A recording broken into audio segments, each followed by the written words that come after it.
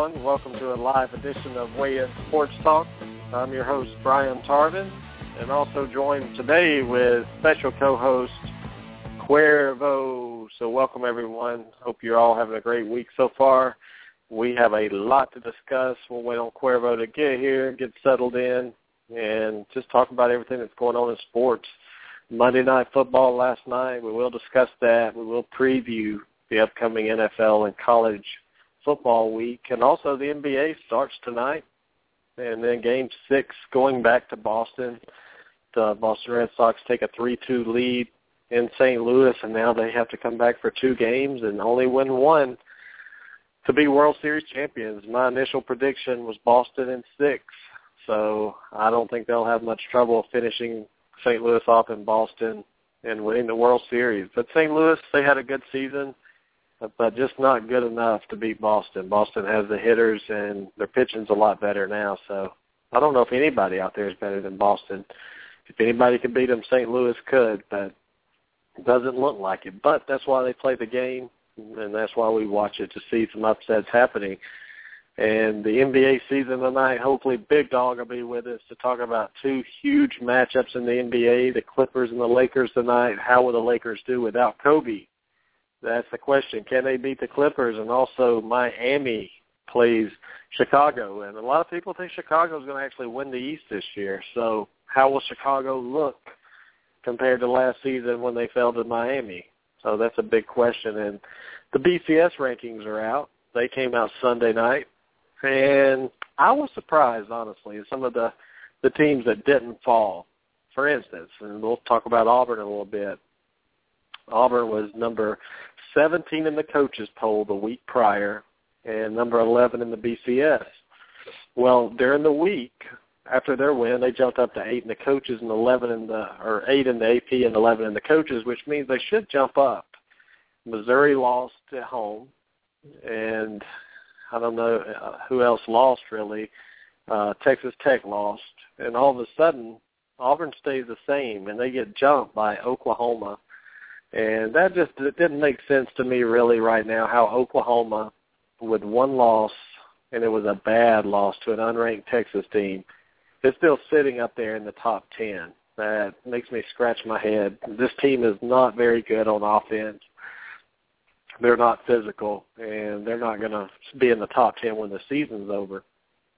Which brings me to my point. Looking at the pretenders right now, and I'm going to look in the top 10 in the BCS right now and tell you the teams that will not be here by the end of the season. And one of those teams, the main team, is Miami. They're sitting at 7 in the BCS right now with an upcoming trip to Florida State. Looking at the Florida State Seminoles, they look unbeatable right now, and they are that one team, guys, out there that can beat Alabama. That's the team. Alabama right now is hoping they do not have to play. Florida State has SEC talent. They have the best quarterback in the country, and their defense is much improved.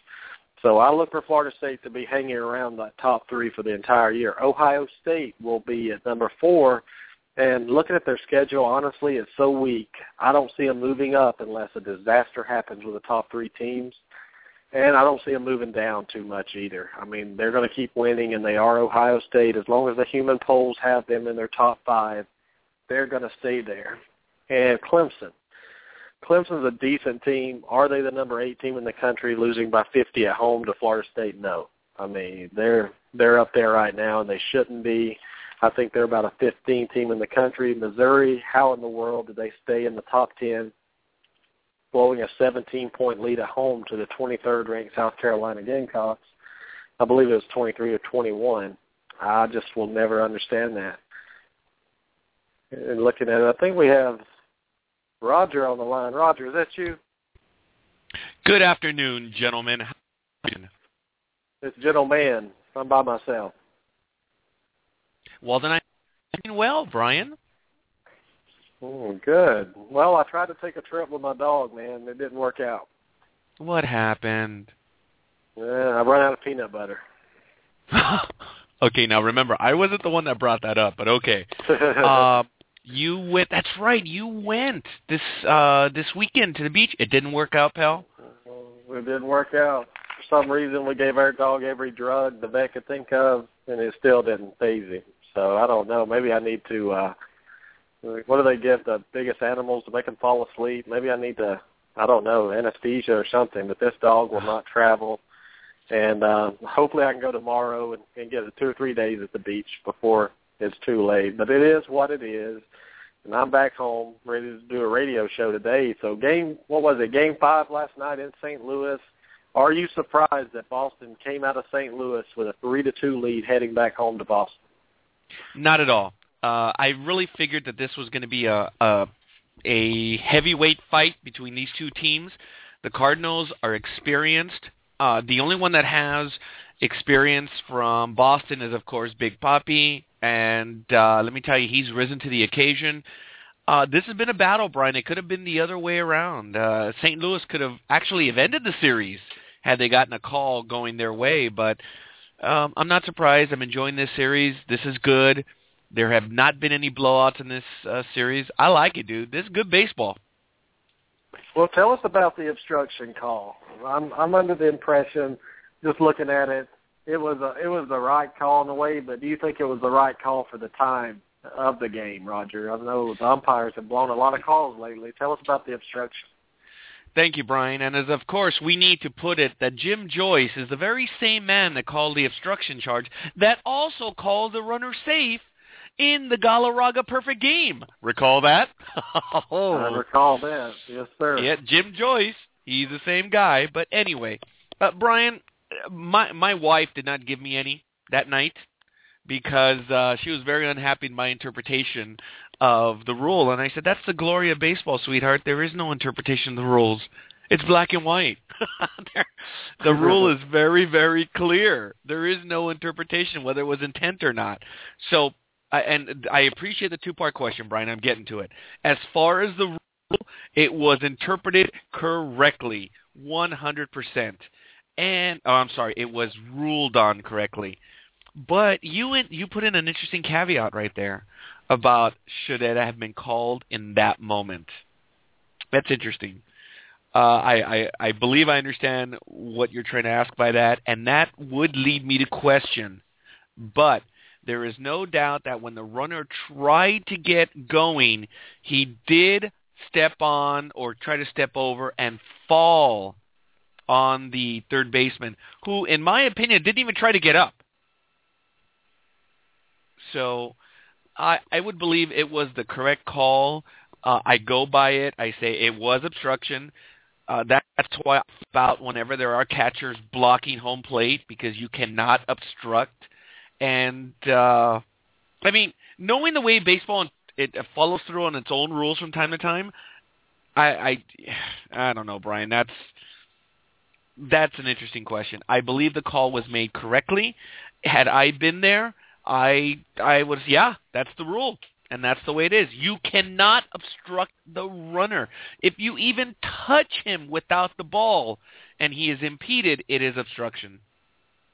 So yeah, but he does have to go to the next base to get it, and that people don't realize, Roger, that it doesn't matter if you meant to or not. Obstruction is, like you said, obstruction is obstruction. Whether he didn't mean to get in his way or not, that doesn't matter. I mean, I think it was called correctly on the field. I know a lot of Boston fans would disagree with you. They're not happy, but hey, they're up 3-2, and I believe Cuervo's with us. What's up, Cuervo? What's going on, guys? Good afternoon. Good afternoon, Cuervo. What's up? No work today? Oh no, I'm working. I'm just taking my own special personal break. Oh, that's all right. I feel special now, guys. You both joined me here on a Tuesday afternoon. Cuervo, what'd you think about the Boston up 3-2 and about the obstruction? Well, I'm still trying to really fully understand what the definition of that call is. I talked with Sonny about it last night, and I mean, I don't know. It's like Paul said. It's like calling holding in the NFL. You can call it every game. However, does it really happen? No. So I mean, do I have a problem with it? No. It's just, man. The reason we're talking about it is because it was Game 4 of the World Series. It wasn't regular season game number 47, and that's why it's such a big deal. I mean, if it would have been called in regular season game number 47, nobody would be talking about it. It's just the timing of it is what people have the biggest problem with. And the umpire that called it. Remember, Joyce is the one that blew the perfect game for Galarraga in Detroit, and bought him a new car to say he's sorry. But still, this guy seems like he's always in the middle of controversy. And I don't know. Maybe that he didn't want Boston to win. Maybe he placed a bet on St. Louis, Roger. I don't know. But either way,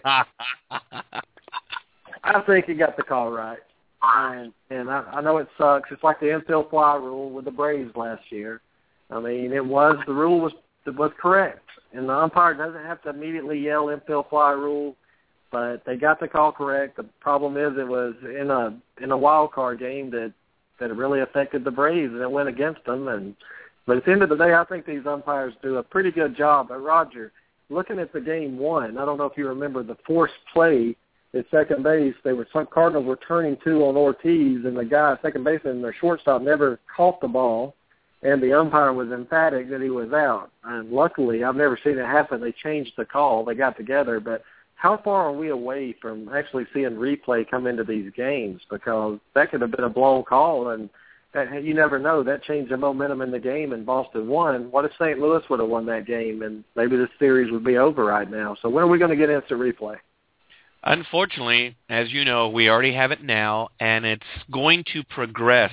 See, here's the beauty of it now. The fans are involved. It is a huge conversation, and everyone wants to know what is going to go on. So this is going to stretch out for a while. Are we going to get instant replay?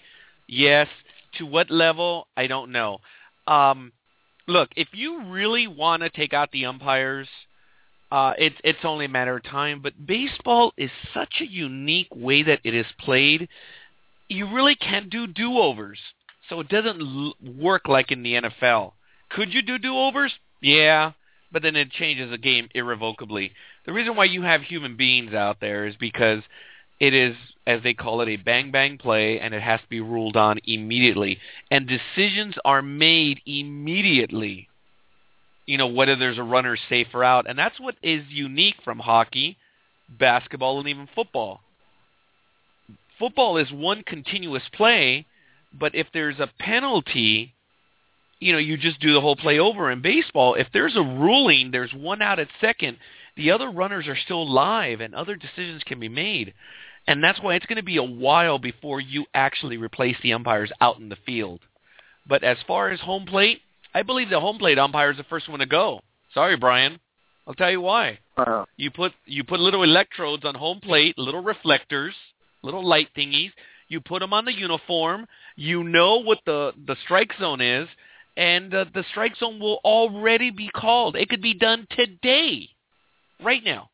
That could be done right now. Yeah, but you can't do that, Roger. You can't take umpires out of the game, but you can help them. No! I mean, think about it. It's a 13-0 game, and the home plate umpire's back there, and the ball's an inch off the corner. He's going to call a strike where a computer wouldn't do that. You have to have human involvement in that. That's the purpose of the game, really, to me. As an umpire, I mean, there's no computer that can call it as good as I can. It's like the polls. You look at the computer polls, that they have Furman or somebody number one, and they suck or something. The computer's looking at it. You need the human eye in there to be able to get the game right. I think that would be a travesty if they put computers back there to call balls and strikes. Brian, I 100% agree with you, and I actually get into fights with with Mrs. Scorekeeper about that. And I will actually anger other people because I believe the human element is what makes sports unique. And that's just the way it is. It is human beings that play this game, not machines. I believe that they should assist us, but it's still the human element. Brian, I've been on both sides of the game of where I get a call go my way and I get a call go against me. And I'm the first one that tells you, if you lose a game 1-0 on one call, dude, that's your fault. Why the hell were you in that situation? Mm-hmm. You go out and win that game, and if you're going to lose the game on one call, which call is it? when you were called out in the second inning or you were called out in the eighth inning? I mean, which one? It's always going to happen. You go out and win the game. You don't put yourself in a situation to let the umpire make that call. And how are you going to call a computer a cocksucker, and get ejected? If you take him out, then who are you going to blame? That's right, Brian. It loses its appeal. The IBM is no longer a cocksucker. It's just a digital cocksucker. It doesn't lose. Yeah, it loses it. So Cuervo, can a computer throw someone out of the game? What if the coach comes up and starts arguing with the computer and he tells him he's gone? How's that going to work? Oh, it'll work. I have no idea. That's a good question, though. Yeah, I can see a little robot back there doing the striking someone out or something. That would be cute. But guys, did y'all see the pitiful excuse of a Monday Night Football game last night? No. What happened? No, I mean, it was just the last couple of weeks. And here's the deal. I hate the way Monday Night Football, Cuervo, is set in stone, really, from the beginning of the year. I think if you suck and there's bad matchups, they ought to redo them and put you, like say, St. Louis and Seattle was scheduled to play Monday. Just say both teams are terrible. Why even put them on Monday night? Put them at Sunday at noon or something and change it. The last few Monday night matchups have been terrible. I mean, Monday Night Football has lost a lot. I think Sunday Night Football has the best games. What about you, Cuervo? Yeah, Sunday night is probably the best out of the non-afternoon games. Thursday night's been just as bad, though, guys. I mean, no offense, Brian, but that Carolina-Tampa Bay game was not exactly one for the ages. Yeah, it was lopsided, and Carolina dominated from start to finish. But who did we have the week before? We had the Giants and who? Who played the Giants without a win all season? Real funny. Oh, was that the Bears? No, that was on a Thursday night before. Last Monday night, the Giants played on Monday Night Football against the Redskins, I believe, or somebody like that. Minnesota. I mean, my God, what a game. I mean, you want to wait. And that's what I tell you guys, and tell me if I'm wrong. Monday Night Football is made for the suckers. Okay, good. It's made for the suckers that have lost money all week up to this point. Last night's game is a perfect example. Everyone thought that Seattle would kill the Rams. They had their quarterback out. Seattle's just one of the best teams in football, guys, and Vegas suckered them in and got them. And then the second half, Seattle was only a 6-point favorite. And granted, they were only up 4. And people thought, well, I'll just take Seattle and a touchdown in this half and win. Well, guess what? They lost both of them. And a lot of people lost a lot of money last night, Cuervo, on Monday Night Football. And my theory is going good in the last few years. It's Mafia Night Football, not Monday Night Football. Oh. Yeah, and Vegas is loving it, Brian. The fact that a lot of people took Seattle with the over. So, oh, boy, I tell you. Monday nights could be the best or the worst. Well, 85% of the bets out there this last night, 85% was bet on Seattle, and that line went from 6 up to 14. Do you know how much it takes to move a line 8 points? It takes a lot of money to move a line 8 points. Well, it did it. And so I got it on the high end, thank God. But a lot of people lost a lot of money last night, guys. Do you think professional football has some point shaving in it, Cuervo?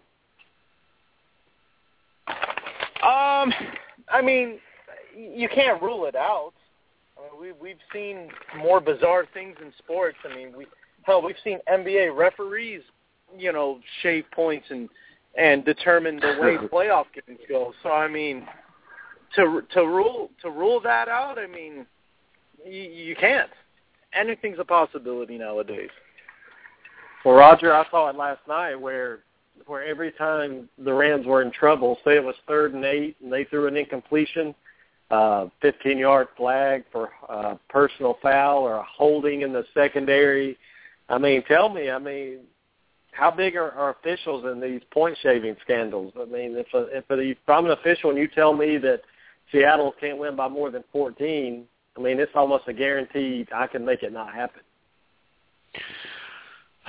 Well, Brian, it's funny you would say pass interference or personal foul. Those are always going to be questionable calls. I watch football every Sunday. I try to catch the Sunday night game, and I try to catch Monday night.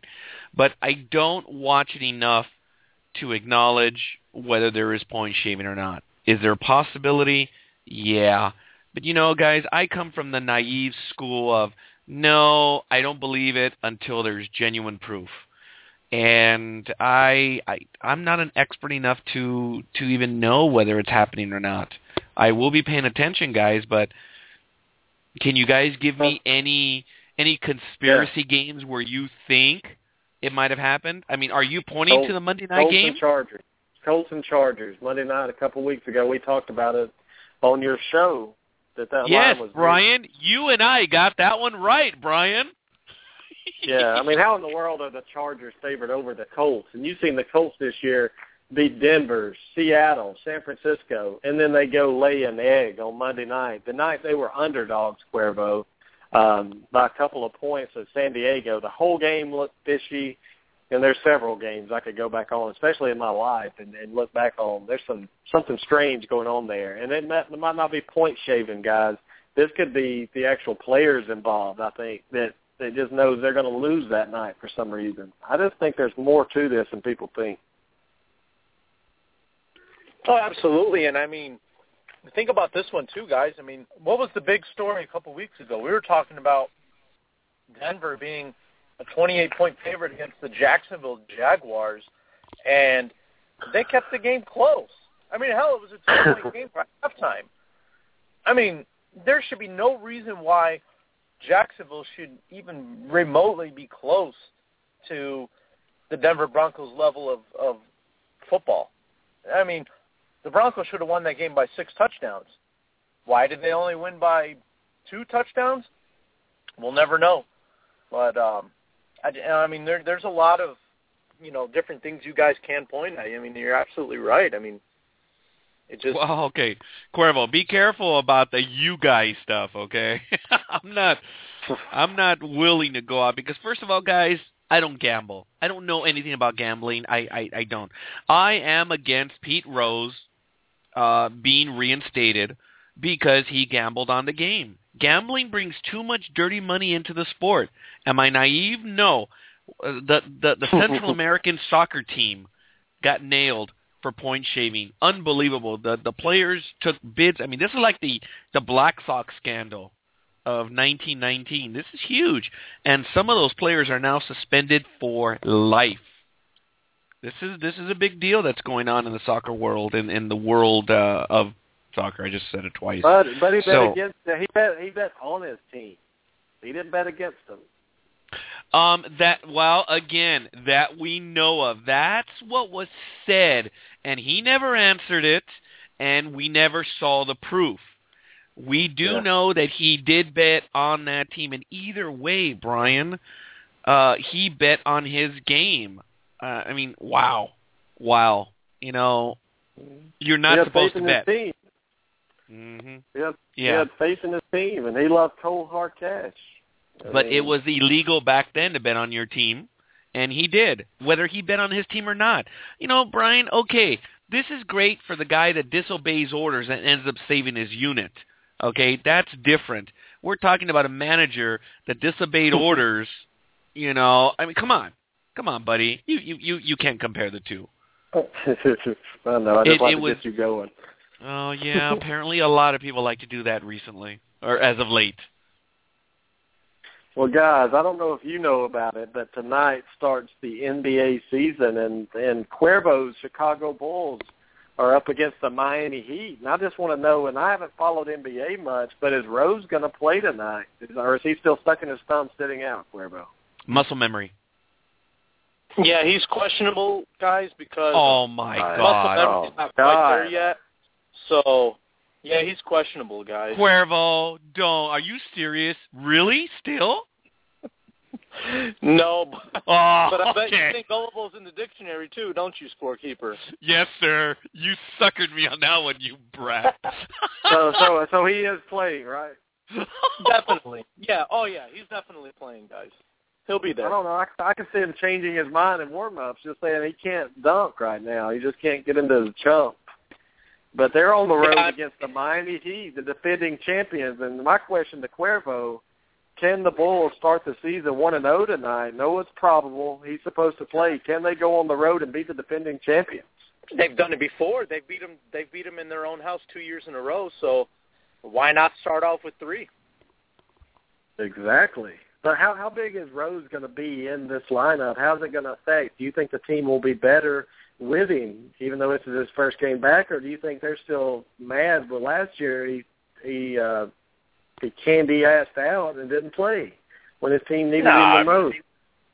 Brian, I mean, of course they forgive. I mean, he's the best player, so I mean they have no choice but to forgive the guy. So I mean, yeah, nobody's bitter over it anymore. If you're a player, nobody's bitter over it anymore. I mean, as far as the difference that he makes, I mean, again, he's the best player on the team. He's the point guard, one of the best in the NBA. So it doesn't have to revolve around certain guys like Carlos Boozer or Luol Deng anymore who, just can't, they don't have the ability to carry the team like Rose can. So it just creates more opportunities for everybody with Rose being back in the lineup now. And, with having guys like Taj Gibson on the bench, I mean, it's just, the Bulls are going to look a lot 2 years ago, right before Rose was injured. So, but it'll be interesting to see. I mean, Miami's added some pieces as well, so we'll see what happens. It's going to be a good first game. Well, they are a 5-point underdog, Roger. Who do you like in this game? First game of the year. Wait a minute. Who's the 5-point underdog? Chicago. Well, I haven't done much on what Miami has picked up, but honestly, I would say that Chicago, this happens a lot. The home team doesn't always win in the first week. Why'd you ask that? All right, what the hell? I'll go with Chicago. I'm not going to be, I'm not going to put Cuervo on the spot. I'll go with Chicago. Well, I'm going to put him on the spot, and I'm going to pick Miami until Rose shows me what he has, Cuervo. I'm pulling for Chicago. I won't be a Chicago fan tonight, but it's hard to pick him until I see Rose go out there and see how he looks. So that's going to be a good game tonight. And the blowout game of the night, I think we'll all agree on this. The Clippers travel. I mean, they're not really on the road. They're at home playing against the Lakers. Only favored 9 points, Cuervo. This line looks low. I think the Clippers will beat them by 20. Yeah, easily. I mean, especially with, Kobe not being back yet. Big dog, they're talking crap. That's all right. Let's bring him on. We need to bring him on. So I'm sending him a message right now. Like, ooh, big dog, they're talking crap. Uh-oh. Hey, scorekeeper, if that's going to get him on the program, then let's get it done. The Lakers may not win a game this year, scorekeeper. They may go over. The first team ever in NBA history to not win a game. Talking crap against the best guy. Okay, I'm going to see if I can get a hold of him right now, guys. I'll be back in a few minutes. I will. All right. Well, Cuervo, when I look at the game, the Lakers, how are they going to defend the Clippers? I mean, they have a lot of different options, outside, down low, and we know without Kobe Bryant, this Lakers team couldn't play defense before him. Now what are they going to do, or with him? How are they going to play without him? Who's going to step up and play defense? Gasol? Nash? I mean, these are guys that are very soft individuals.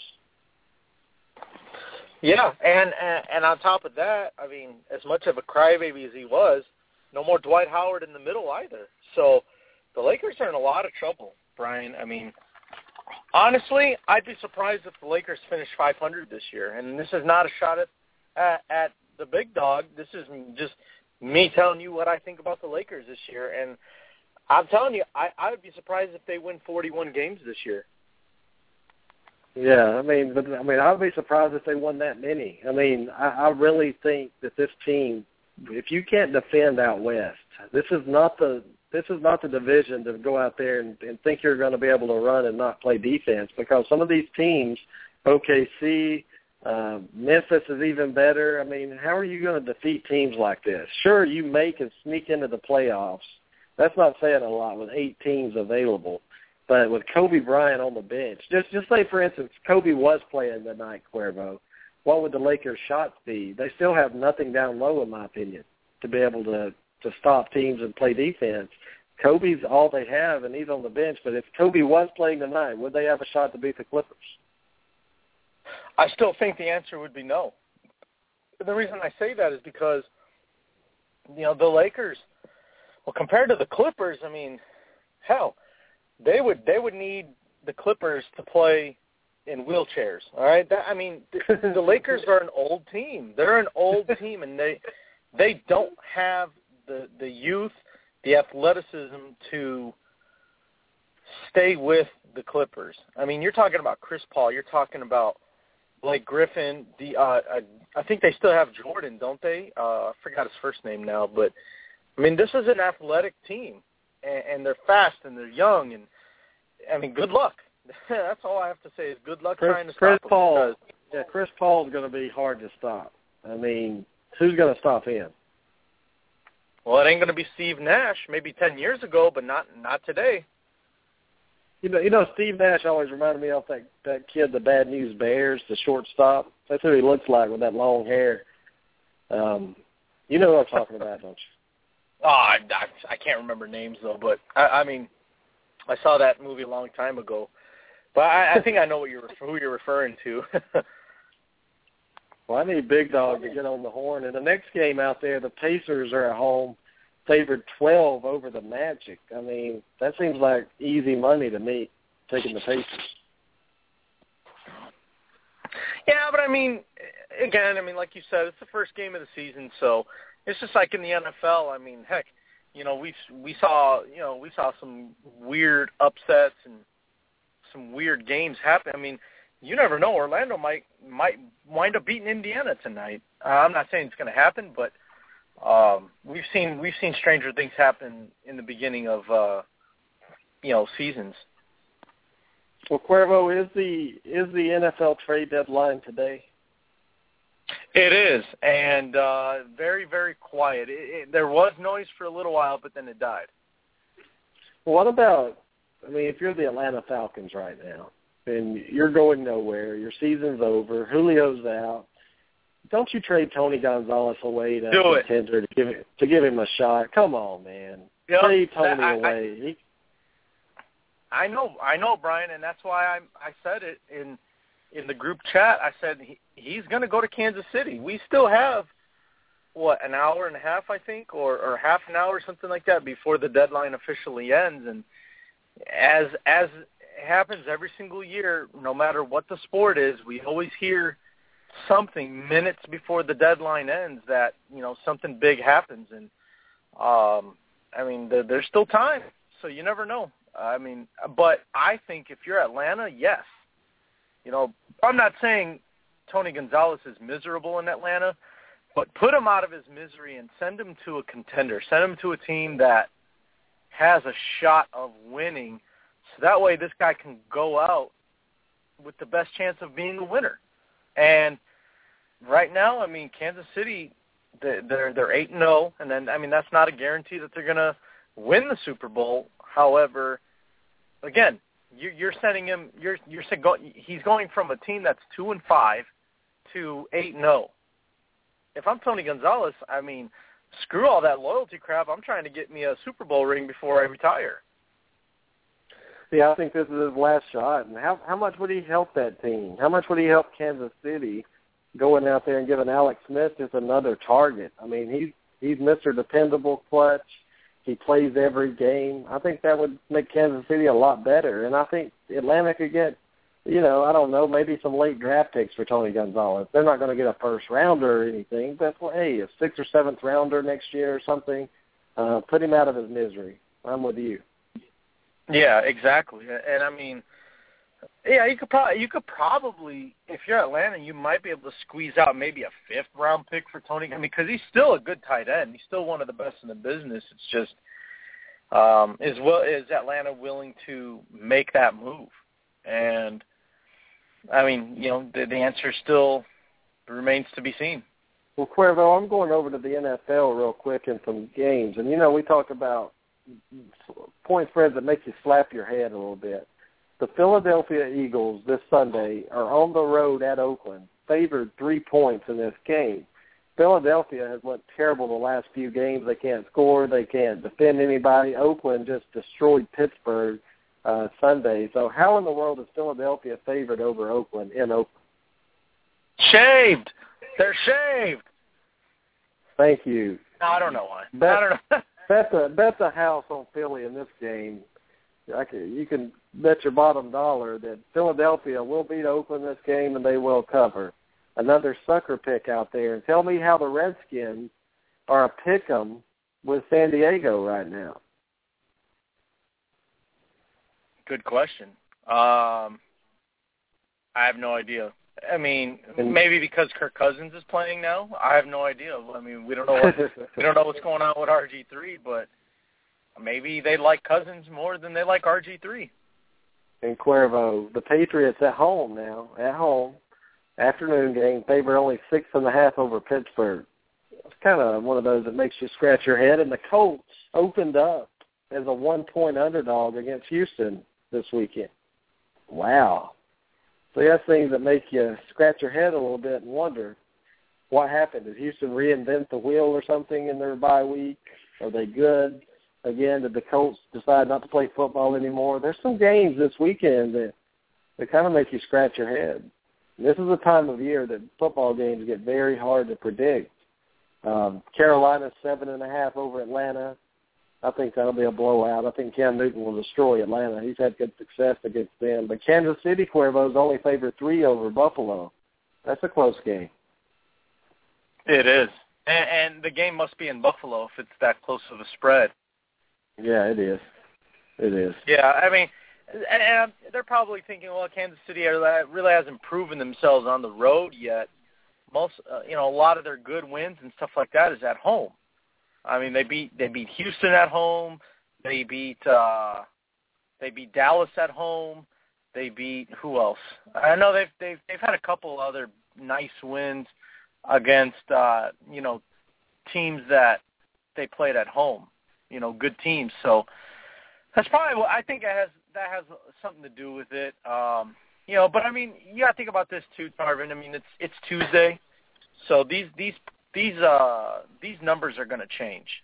I mean, Indianapolis could go from being a 1-point dog to being a 4.5-point favorite by Friday. I mean, you just never know. So well, they are favorites it's still too early now. in the week. Indianapolis just moved to 2.5-point favorite. So Cuervo, somebody's listening to it somewhere, right? Exactly. The Bears are a 10.5-point dog on the road at Green Bay Monday Night Football. What do you think about that one? Yeah, I get that one. I mean, no Jay Cutler. I mean, that he gives them by far the best chance. And Josh McCown. I mean, the last time Josh McCown played in Green Bay, oh boy, it was ugly. So I mean, I can see why the Bears are such a heavy underdog. But I mean, hell, I mean, the Bears could go in there and only lose by 7, and I'd be cool with that. Well, I have your lock of the week for you. Seattle's at home, favored 16.5 over Tampa Bay. Give 46.5 for all I care. It's a lock. It's a cover. Seattle takes care of business. And let's move on to college real quick, Cuervo. The BCS standings came out Sunday night, and I don't know if you got a chance to analyze the poll, to look at it, but what are your thoughts on your initial or the second BCS poll that came out? Well, I mean, people can't make up their mind who's better, Florida State or Oregon. I mean, they keep flip-flopping back and forth. I guarantee you next week, depending on how Florida State looks against Miami, they might jump back up to number 2. And I mean, Oregon, I can't remember, who does Oregon play this weekend? I think they're off this week, getting ready. They're off this week, getting ready for their Thursday night game against Stanford. Oh wow, that's going to be a good one. But yeah, I mean, I just feel like these polls can't make up their mind who they like more between Florida State and Oregon. And to me, I mean, yeah, I mean, I like Winston and things like that, and But I think it's a no-brainer. Oregon is the second-best team in the country. Some might even argue the best team in the country. And I wouldn't say it's by a landslide, but I bet, if you were to put Oregon and Florida State in a neutral's field, I would actually put my money on the Ducks. Well, let's say it this way. Let me ask you this question to you this way. Which team matches up better with a chance to beat Alabama on the neutral side? I would still have to say Oregon just because of the offense that they run. It's, they have the most offensive firepower, and they give themselves the best chance to put points on the Alabama defense. So I would still go with Oregon. I'd go with Florida State, and the reason I would go with Florida State is because they're a passing team more. I mean, Oregon's a scheme team. They like trickery, and they're undersized. Well, Florida State has that SEC talent they've been recruiting for years, especially on the defensive side of the ball. Florida State has some five-star athletes all over the place. I just think Florida State, and I look at something that Florida State would be a 4-point underdog to Alabama, where Oregon would be a 7-point underdog to Alabama. Doesn't know what that means. I mean, you can't really put a lot of weight on that right now because it could change. But I think the nation wants to see Oregon, Alabama, to see Alabama against that offense. But I think the best matchup in a national championship game, if it was to happen, would be Alabama, Florida State. But how about Baylor, though? What if Baylor comes in there and makes their presence known? They haven't played anybody, but they've been blowing people out. I just think Alabama's vulnerable this year, Cuervo. I just don't think they're as dominant as people are letting on.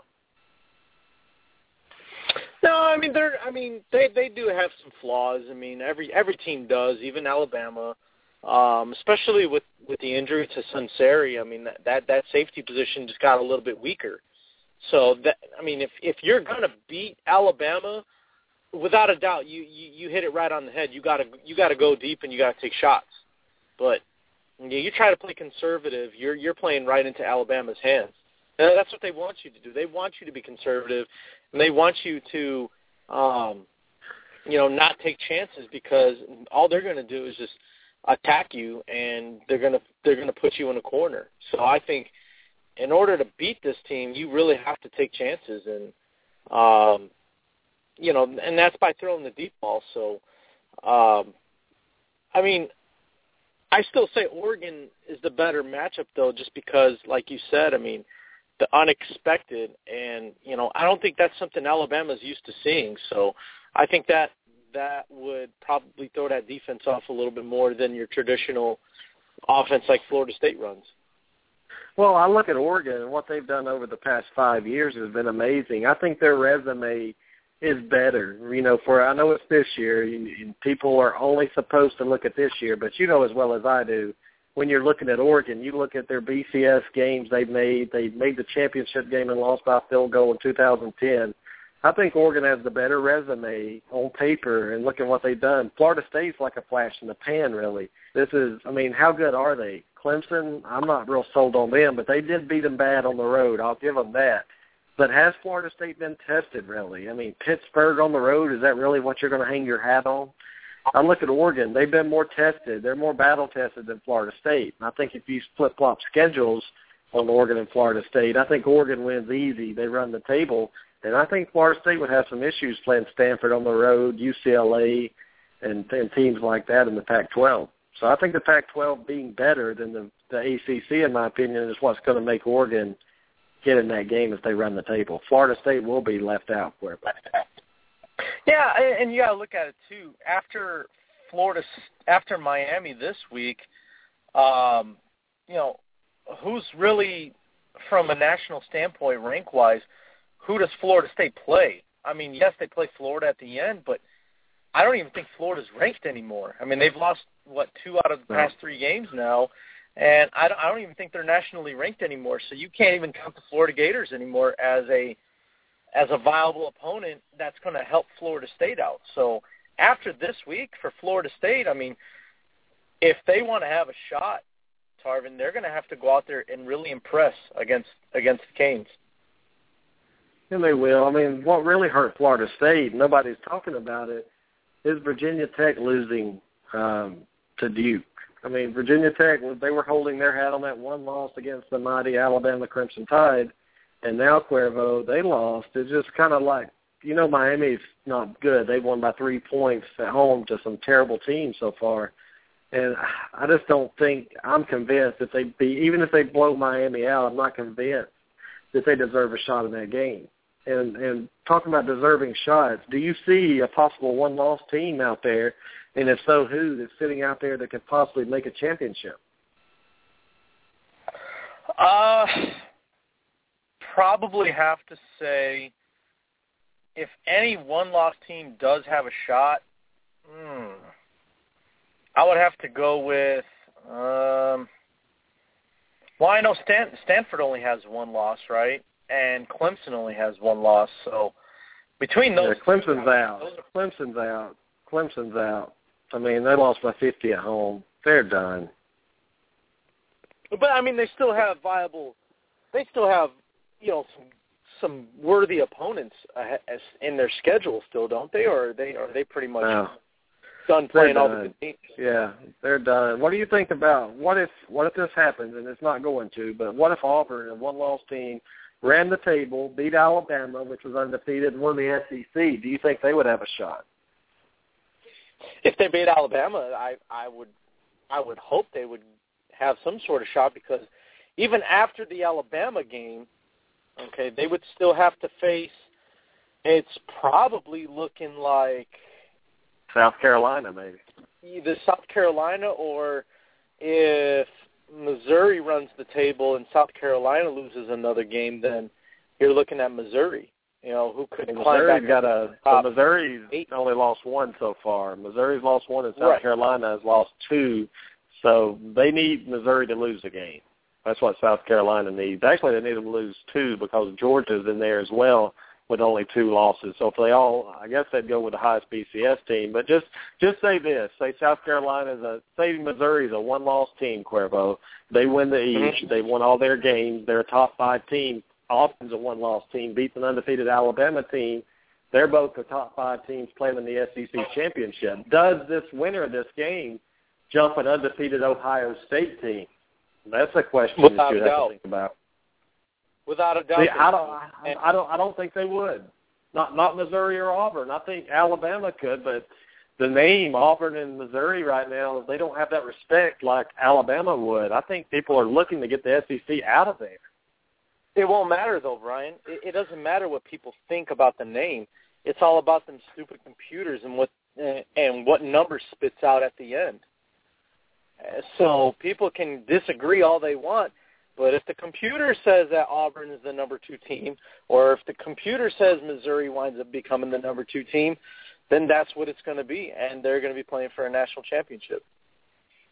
Yeah, I mean, the likelihood of them running that schedule is going to be slim to none. But in the case they did, I would think. Well, especially for Missouri, because I mean they're going to be playing a pretty tough team coming up this Saturday. And just saying, it's going to be an interesting matchup. Well, speaking of that matchup, let's don't hold back on it. Tennessee licking their chops after a disappointing performance against Alabama. I still think they're mentally and physically exhausted after the schedule they played. But how do they rebound and go on the road at night to Missouri? What state of mind is Missouri going to be in after that fourth quarter collapse? And what's the mindset of Tennessee? I think Tennessee's going to give them all they want, even though that game's in Missouri.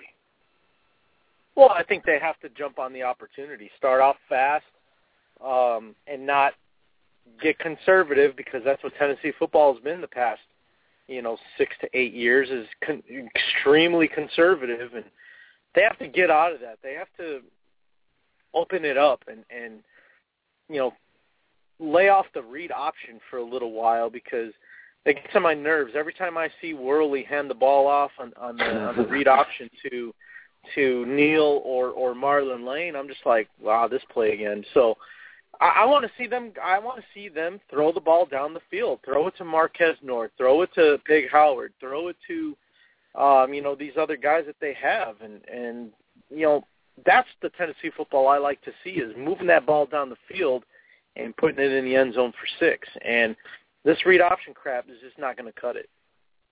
Well, the read option's good if you have a quarterback that can do it. See, Worley's not a dual-threat quarterback, and that's just like a worthless play to me. And I'm with you. I don't understand why they run a play. Now, when you have Nick Marshall at Auburn doing it, that he can run with his feet, he can make yards, it's effective that way. But you're right. Worley's not the guy, but they did. Dobbs is in. They jerked the red shirt off him. He's able to run the zone read and able to move that offense. Give us your thoughts on Jones jerking the red shirt from him. Was it worth to do that this late in the season, or do you think they should have went with another guy? Well, I mean, they really didn't have much of a choice, Brian. I mean, and I'm trying to think of the other guys, the other quarterback. He's like a junior, Peterman or something like that. I forgot his name now, but his he arm's went down hurt. I think his Florida. cast. Yeah, his cast is just coming off, I think.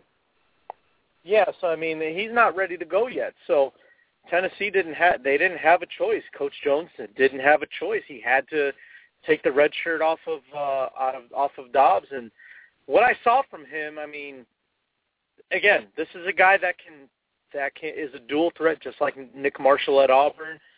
He's a dual threat. So I like what I saw, the little bit that I saw, and we'll see. But I mean, again, they have to use him to his strengths, and that is, don't be afraid to throw the football. Anybody there, Brian? I'm sorry, I was on mute. Hey, I want to look ahead 2 weeks from now. Auburn comes into Tennessee. It's a 12 o'clock noon game. It's on ESPN. What are the Vols' chances in that game, do you think? Well, I mean, I'm not going to say the chances are good. I'm not going to say they're bad either. I mean, Tennessee's going to have to. They're going to have to be ready to go. I mean, Auburn they're not ranked 11th just because of the name. I mean, there's a reason for it. The Auburn's playing well. They only have one loss right now, don't they, Auburn? Yeah, one loss on the road at LSU. Yeah, so I mean, they've gone out there and they've impressed. I mean, especially against wins like Ole Miss and Texas A&M. It's been a good year to be an Auburn Tiger fan. I will give you that, Brian. But for Tennessee to have a chance, they're going to have to disrupt Marshall, and they're going to have to get him out of his comfort zone. And defensively, they're going to have to slow them down, and that's the way I can see it happening. If they don't do that, and they allow Marshall to step on that field and let him do what he wants, then it's not going to end well for the Vols. What do you think about Brett Bielema's comments, Arkansas's coach? I don't know if you heard this, but he's been starting trouble ever since he's come into the SEC talking trash. But this week, no different. He's on a bye week. He accuses Gus Malzahn of submitting incorrect game film. You know how coaches trade film week in and week out just to kind of look and prepare, to be able to prepare. Well, Auburn goes for 2 every time to start the game. They line up in a kind of like a swing gate formation to where they have the option to go for 2 or kick the extra point. Well, Gus left that off the film, and Bielema's already talking trash about it, like, it's a big deal or something. Do you think Gus Malzahn would intentionally leave off something to cheat against Arkansas, Cuervo? Well, I mean, knowing whether you're going to go for an extra point or not, that's kind of a big deal. We're talking a lot of points here, Brian, so, pretty important to know that, I go for 2 every time now just to piss him off. Every time I go for 2, every time I score a point. Yeah, why not? There's no rule saying you can't do it. I mean, I don't know. I think it's ridiculous. It's trash talking, Brian. It's disguised as trash talking. That's all that is. Yeah, but if you're going to trash talk, at least have a record to back it up. But the one thing surprises me, Auburn's only a 9-point favorite in this game. It's a night game in Arkansas. What do you think about the point spread? Is that about right or too low, too high? What? It's too low right now. It'll go up. They'll be favored by 13 by the time the game comes. Yeah, I think so too. But it's dangerous. Arkansas plays Auburn well in the past, but if you think in the past where I'm thinking, Wilson is the quarterback for Arkansas. Wasn't that his name? Tyler Wilson. And then you had Ryan Mallett and quarterbacks like that. Well, this is a totally different talent team now. They don't have the talent as those teams had and the kind of offense. I think it's a bad matchup for Auburn.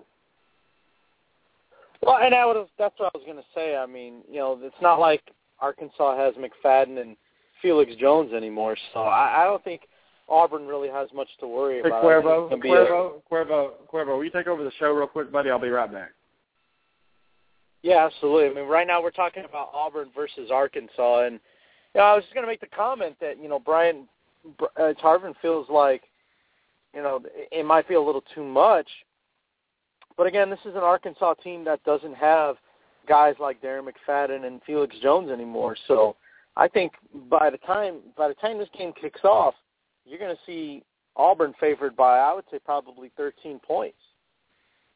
I just don't see Arkansas. They're not the same team that they used to be. So I don't think Auburn will have much of a problem. And Brian is not back yet, so I'm not sure what he wanted to talk about next, but I'm sure it's something college football related. Again, I mean, the BCS polls coming out. Now we're in BCS season, and right now Alabama's still the consensus number one. I don't think anybody's disagreeing with that. You've got Oregon back at number 2, Florida State number 3. So, earlier we were talking about, whether Oregon or Florida State is the better matchup for, Alabama if they were to play in the national championship. I like Oregon. Brian likes Florida State. So we'll see what happens with that. But it's been a great college football season so far. Unless we still got a lot of good games coming up in the next few weeks.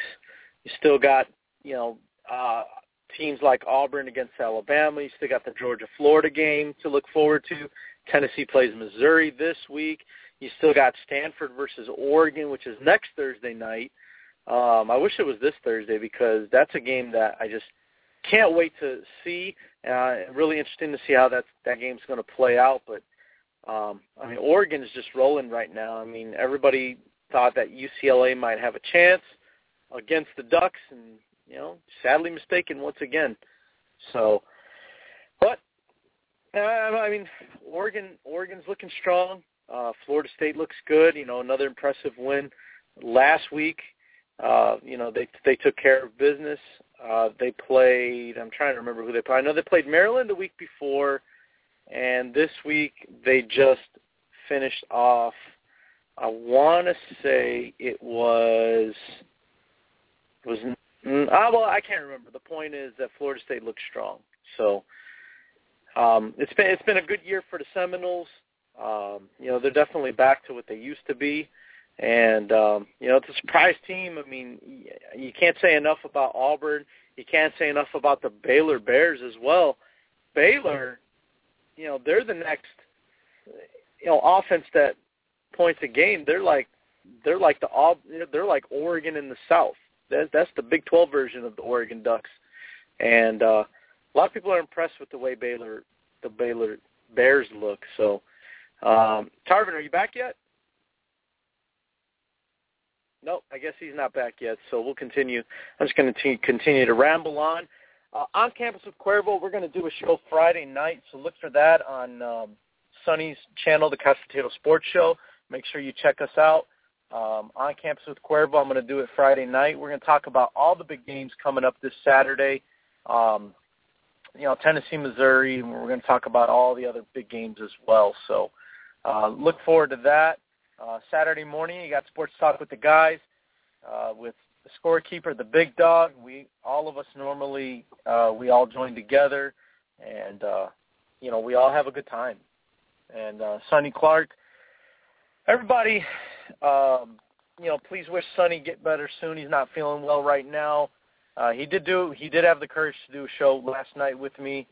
We previewed Monday Night Football, And he's still under the weather, though. You could definitely hear it in his voice. So let's all hope that he gets better soon. That way he could be the potato that we all know that he is. So Sunday mornings. That being said, we break down the NFL like nobody's business.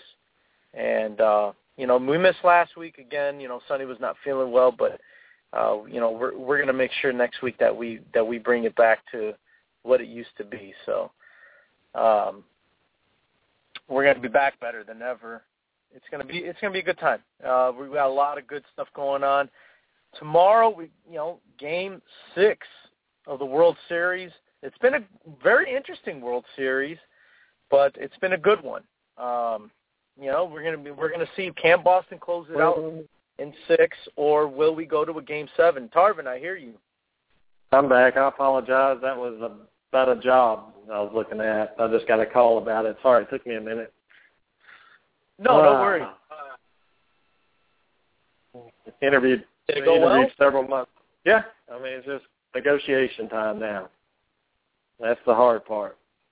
No, that's the easy part. The hard part is actually getting to the stage to get a job offer. So I guess I'll take that back. But what were you talking about? Just going over some things. Just talking about upcoming games and things like that. Upcoming programs on campus Friday night. Sports Talk with the guys on Saturday morning. That being said, Sunday morning. So just kind of going over all the programs that we do. Just talking about different teams, going over the BCS, just talking about the World Series, just doing some recapping. Yeah, I'm going to tell you this, though, about the shows you're mentioning. That being said, Sunday morning is one of the best shows out there, guys. If you want NFL information and you want it, fantasy lineups, whatever, these guys, Cuervo and Sonny, break down these games. And where we talk about a game for 5 minutes, they talk about a game for 20 minutes, and they analyze every detail about the game. So kudos to y'all for that. And the Sports Talk with the guys is a very good show on Saturday mornings. That's the way to kick off your weekend with Sports Talk with the guys. And also, y'all follow that one up, right, with a show, a 2-hour block from 11 to 1 Eastern, I believe. Yeah, that's more of just kind of like a round table. We just kind of just talk about whatever. We just kind of go with the flow. There's really nothing scheduled on that day, Brian. We just kind of, whatever comes off the top of our head, we talk about it. It doesn't matter the sport. It doesn't matter the topic. We just talk. Okay, well, that's good stuff. But anything you want to hit before we head out of here, Cuervo? I know there's some big games this weekend and a lot more analysis to do, and you're joining me tomorrow night on In SportsTalk, where we preview the top 10 games in college and the top 5 in the NFL. So anything you want to talk about before we go? Well, nothing specific. The last thing I was mentioning was about the World Series. It's been an interesting, a little bizarre. Just the way those two games ended back to back with the interference call or what was obstruction, and then you had the pickoff to end a World Series game. That's pretty bizarre. It wouldn't surprise me. How fitting would it be with it being such a weird World Series that it ends on a Halloween night in Game 7? Wow, that would be weird. I don't know who I would pick in that game if it goes 7. I'm picking Boston to win this game in 6. Or this series in 6, but if it goes more than that, as well as I do, Game 7, you can throw every record stat out the window. It's a war. So I wouldn't want it. If I'm Boston, I want to finish it out in Game 6, the first game I get a chance to. Oh, well, for sure. Because now these last two games, are they both in Boston, or is it going to be 1-1? No, they're both in Boston now. They had 3 in St. Louis, and Boston won 2 of them. So that's just a dagger to the hearts of St. Louis, man. You lose 2 out of 3 in your backyard. They had a chance to close a series out in St. Louis, still in that game in Boston, Game 2, but Cuervo, Game 6 and 7. If St. Louis pulls that out, they deserve it. So you can win 2 games on the road in Fenway Park. And they've already said this is a record sales in Boston right now. These ticket prices are are through the roof, and only the die-hardest fans are going to be in attendance to this game, so it's going to be rowdy. Oh, for sure. I mean, not just that, but I mean, you're talking about the Boston Red Sox, one of the biggest, most, some of the strongest fans that you have out there as far as, passion and love for their team. I mean, it's not like the Kansas City Royals where it's like, hey, when we're good, okay, I'm going to come out and watch. I mean, even a couple years ago, Brian, when they were at the bottom of the barrel in the AL East, I mean, people were still coming out to watch the Red Sox play. So this is one of the strongest fan bases you're going to find in sports in the Boston Red Sox. So you're right. I mean, it don't matter the circumstances. People are going to come out, and don't matter the prices. They're going to come out and watch. Well, I think Roger, I just got back to the studio, and Roger is back with us. Roger, anything you want to talk about? Gentlemen, it's going to be good. You want Boston to take it in 6, but remember, guys, Game 7, there's no tomorrow. Everyone is up for that game. It doesn't matter if you pitched the game before. You be ready to play. Usually, Game 7 is one of the best games, and they're rarely ever played in baseball, actually. You don't have that many Game 7s. And I'm going with St. Louis to win this one, guys. Roger, if it gets to Game 7, yes. I think St. Louis, my initial prediction was Boston in 6, but I think St. Louis, with the amount of veterans on that team, I think they're going to win Game 6. And Game 7's up for grabs, guys. It's just whoever wants it the most.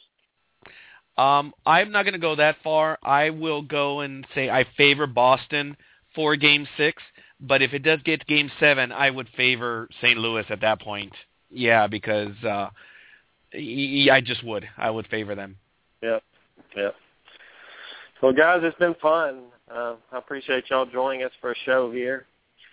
I'm gonna have to peel out and go take care of some business. But guys, are y'all doing a show tonight, Roger? Are you having one? What's today? Tuesday? Well, thank you. Fandom Access will be on air, but as far as sports, nothing's scheduled at this point. And sports will be on tomorrow, Tri-State Sports Guys and a few others. So we'll see what happens. All right. Well, guys, Cuervo, we'll see you tomorrow night. Roger, join us tomorrow night at 9 p.m. Eastern, and y'all have a great week. All right. Thanks, guys. See ya.